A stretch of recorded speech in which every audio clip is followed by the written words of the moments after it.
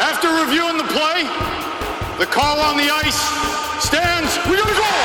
Okay, fellas, we are set to go. Let's go! We are kicking. Watch the blue! There we go. Yeah, baby. Hey, you got the power play. Get out of here. Hey, 36, right here for the rock. Both guys, 5 minutes each for fighting! We're not doing this. I don't want to babysit all night. A little bit of nastiness today. Nothing good's coming out of this, big man. Have you seen this before? Yes, it's rule something, point something. He's not putting a stick in you. You keep your stick out of him. Here we go. Let's roll, boys. Hey. Let's go. After further review, it's the Scouting the Refs podcast. Here's your hosts, Todd Lewis and Josh Smith. When you're ready, big guy. All right, guys, let's drop the puck. The first round of the Stanley Cup playoffs are just about coming to a close. We'll have the opportunity to kind of catch our breath, get set for round number 2. Josh, you know, as teams are eliminated, I like the traditions, the handshakes and the like, but I'm pretty sure that as we move to the second round of the Stanley Cup playoffs, there won't be a media availability by Stephen Walcom to discuss those referees that are not moving forward. And he's not going to go full Rick Bonus on anyone for not putting out the effort. Oh, no, these guys are putting out the effort. These guys are skating hard every night.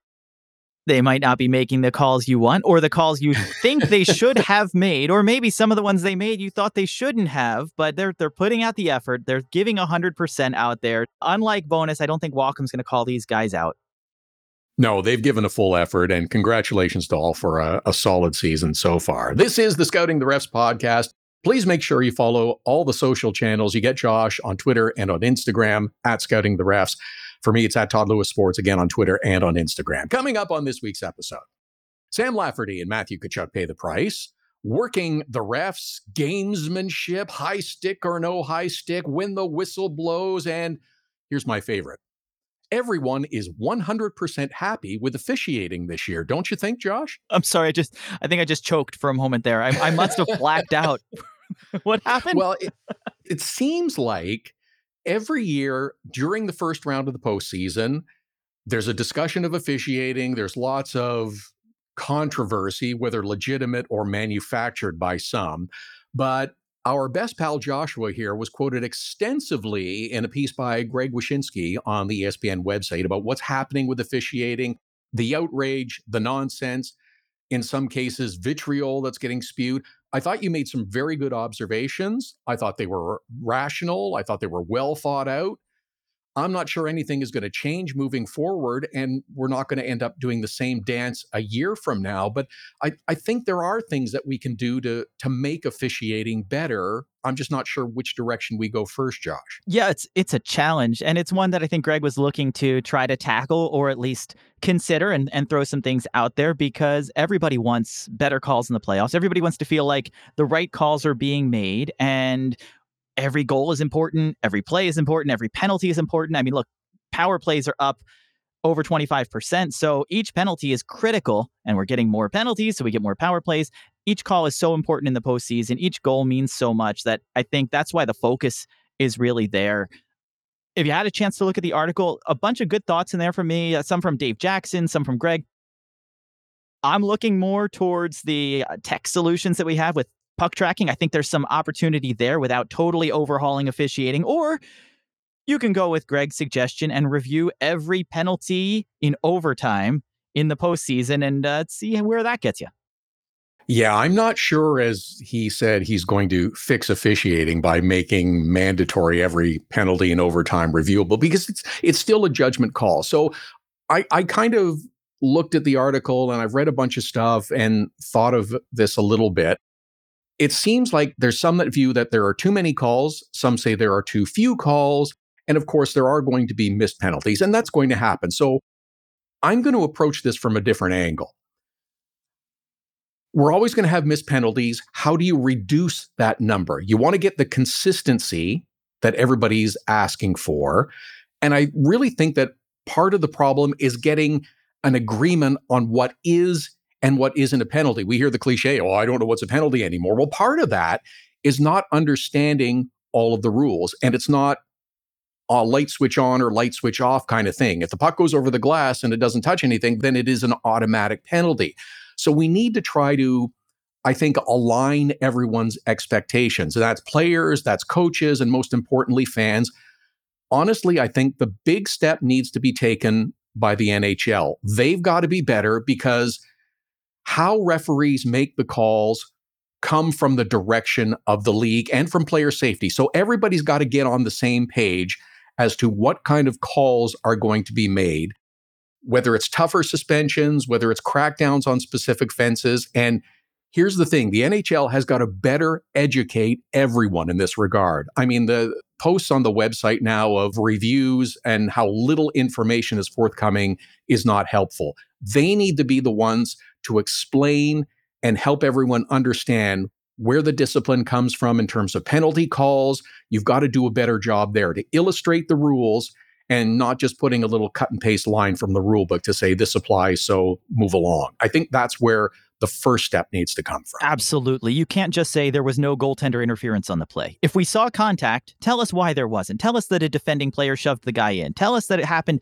outside of the crease, so it wasn't significant enough to disallow the goal. It was incidental contact. Explain why there was no goaltender interference, because when people see that the player and the goaltender had contact, they need to understand what it is. So I think those explanations and growing that understanding of what goes behind the calls, and that's what we do at Scouting the Refs. That's what Dave Jackson is trying to do at ESPN. That's what the other rules analysts out on TNT and other stations are trying to accomplish by explaining and providing that additional color, additional background, especially, and I love that you said getting everybody on the same page, Todd, because especially when the rule book needs such an overhaul when it comes to how it's written, that these are key because the rules themselves are not always clear and often contradictory in understanding how things work, what's applied when, what circumstances does this happen, and then all that gray area in between. So I think, yeah, fix the rule book, but certainly, even if you fix the rule book, you need to explain these decisions. I think that would go a long way. And I don't need a post-game presser from the officials, but we do need something from the league to just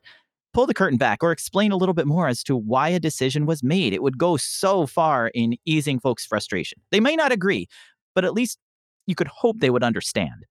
Exactly. You might build a little more consensus that way. Okay, let's dive into some of the things that have taken place over the previous week. We had Venmo requests go out to Sam Lafferty of the Maple Leafs for $3,100 for cross-checking Ross Colton of the Lightning, and the Panthers' Matthew Tkachuk $5,000 for cross-checking Boston's Garnet Hathaway. Both players got their money's worth, and I'm surprised that there wasn't something a little more severe with Tkachuk. That was a nasty cross-check. That was nasty. It was after the end of the period. So when you've got those that are away from hockey, there's nothing going on here. I'd like to see it a little bit more severe. You've got a whistle, you've got a period ending. There's no hockey play here. There's no puck that's in play. So I wouldn't have minded seeing a game. I know Panthers fans would have been frustrated about it, but this is the kind of thing that you need to ramp that up to get this out of the game. Otherwise, these cross checks will continue. Frustrated, I think, puts it mildly for Panther fans if they had actually suspended Tkachuk for that. Yeah. Okay. Now, there's one that got a lot of attention. There's a little controversy and misunderstanding, I think, quite frankly, in the Oilers and Kings series, game number 3 and overtime. I certainly holds the record for the longest review in the playoffs this year. I'm not sure of all time, but it's pretty close. The puck flipped up in the air. It appeared to touch the stick of LA Kings forward Gabe Vilardi before Trevor Moore scored the game-winning goal in overtime. The video was deemed to be inconclusive, and thus the goal stood.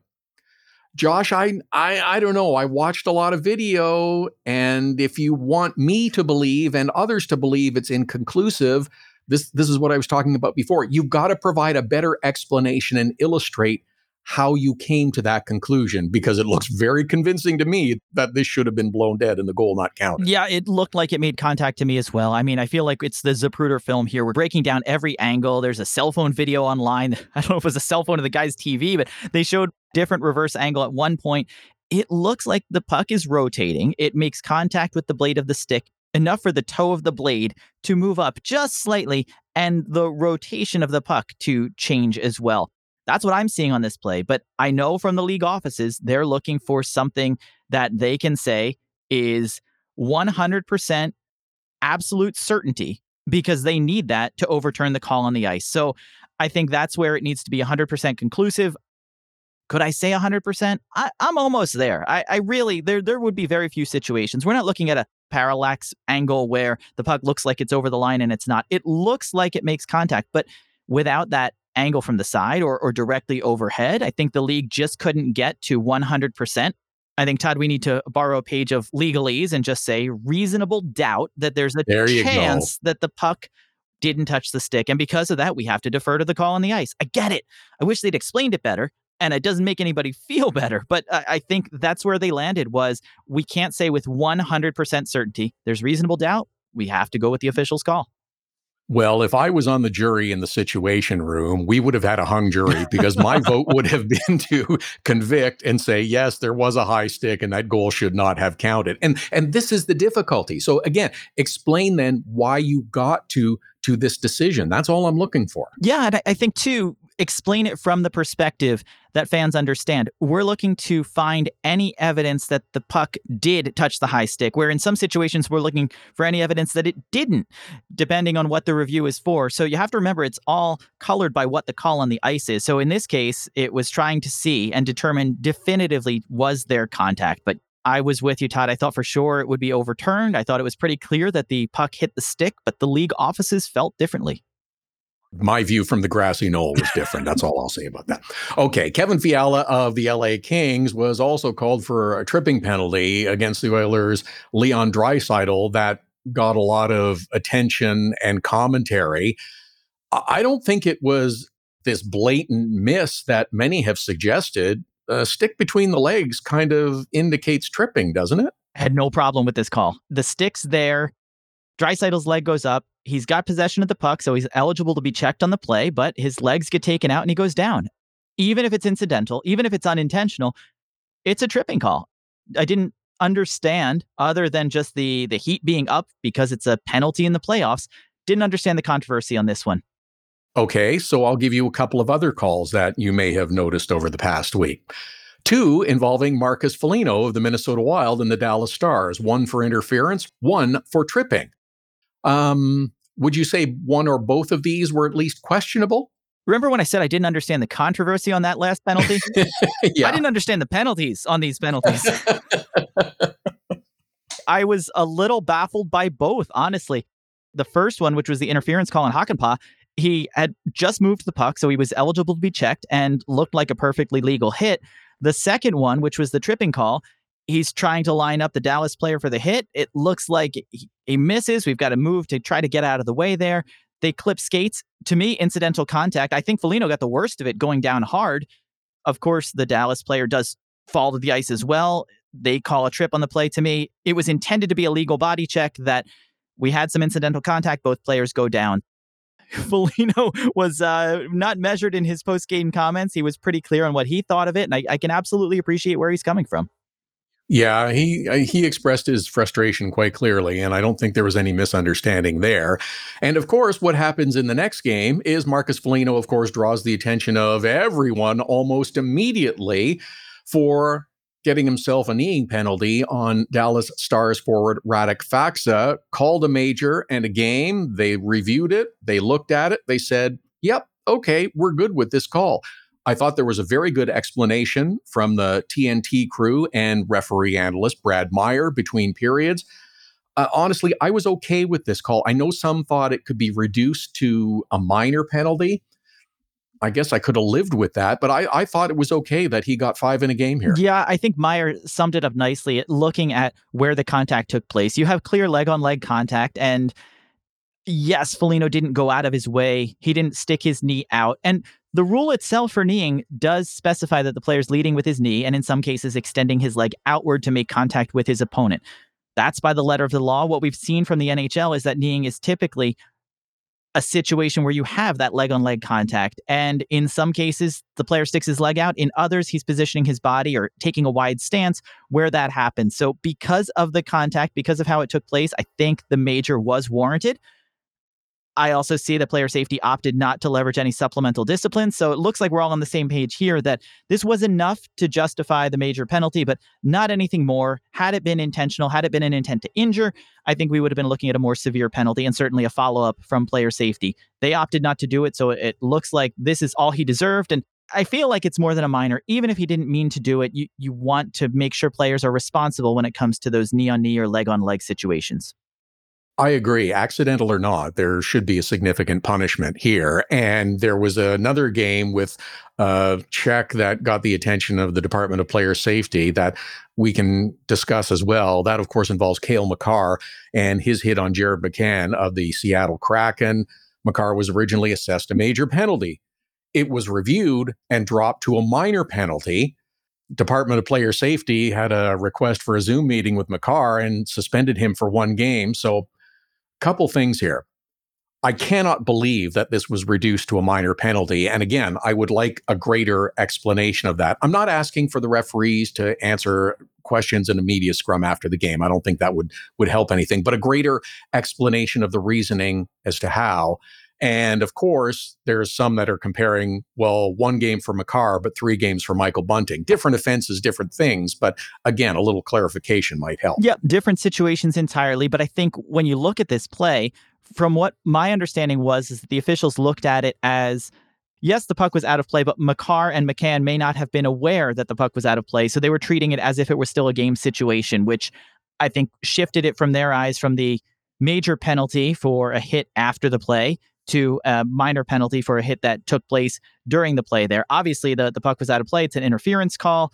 And the difference between a major and a minor comes down to the degree of violence. I don't know, Todd. I still thought that even if the puck hadn't gone out of play, it's now nowhere near either player. You've got a situation where McCann's not expecting the hit, not expecting any body contact, not eligible to be checked. I expected that major penalty to stand. I was really surprised that they reduced it.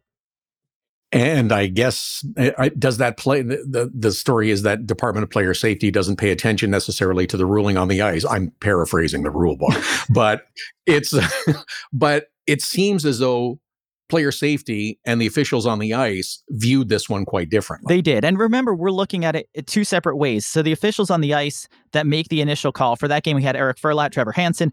They're the ones who make the initial call. They're the ones who review it, and they're the ones who decide whether to sustain that penalty or reduce it or wipe it out completely.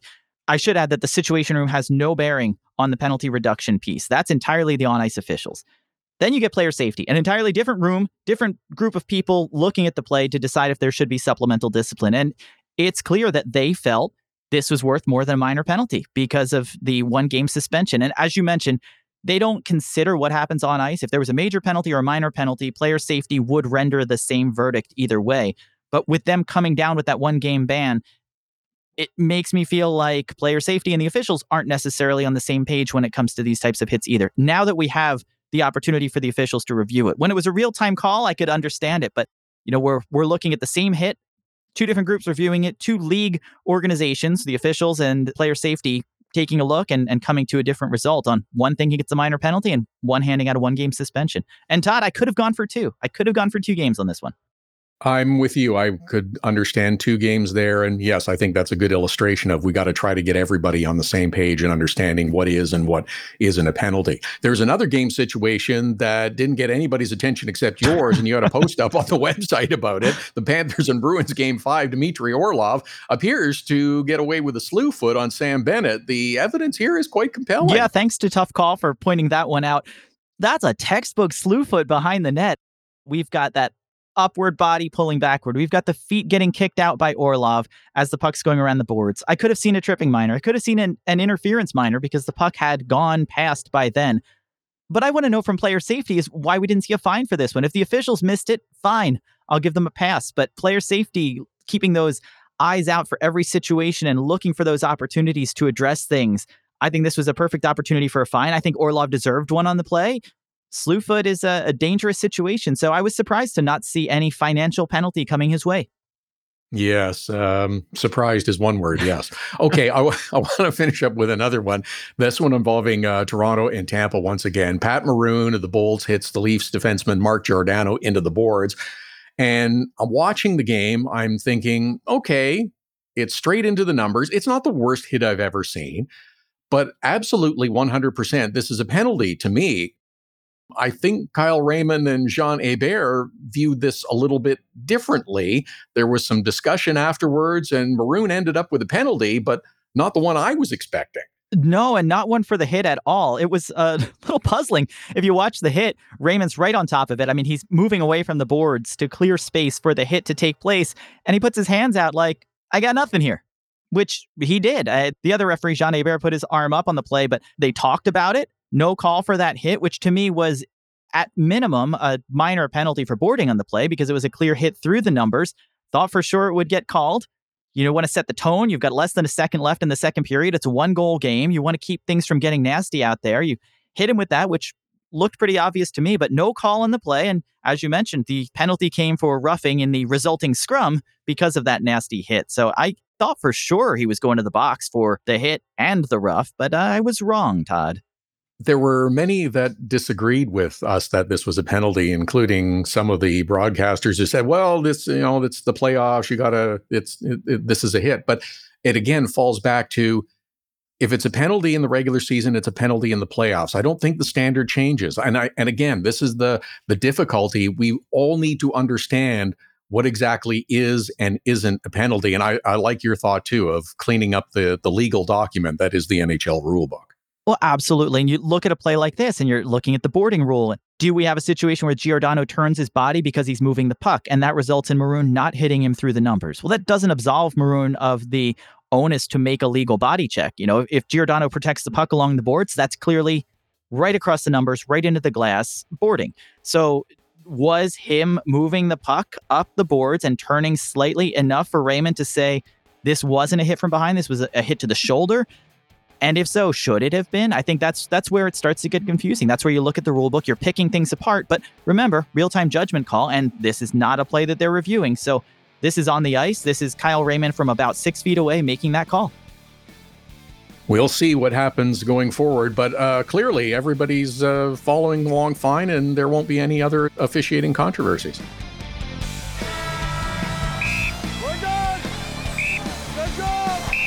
You're good, my book. Good stuff, man. Way to work. Yeah, we're good, man. Too long. Let's go sit for a couple. Get in the box. It's the Scouting the Refs podcast. Read more at scoutingtherefs.com. Follow Scouting the Refs on Twitter, Instagram, and Facebook at Scouting the Refs.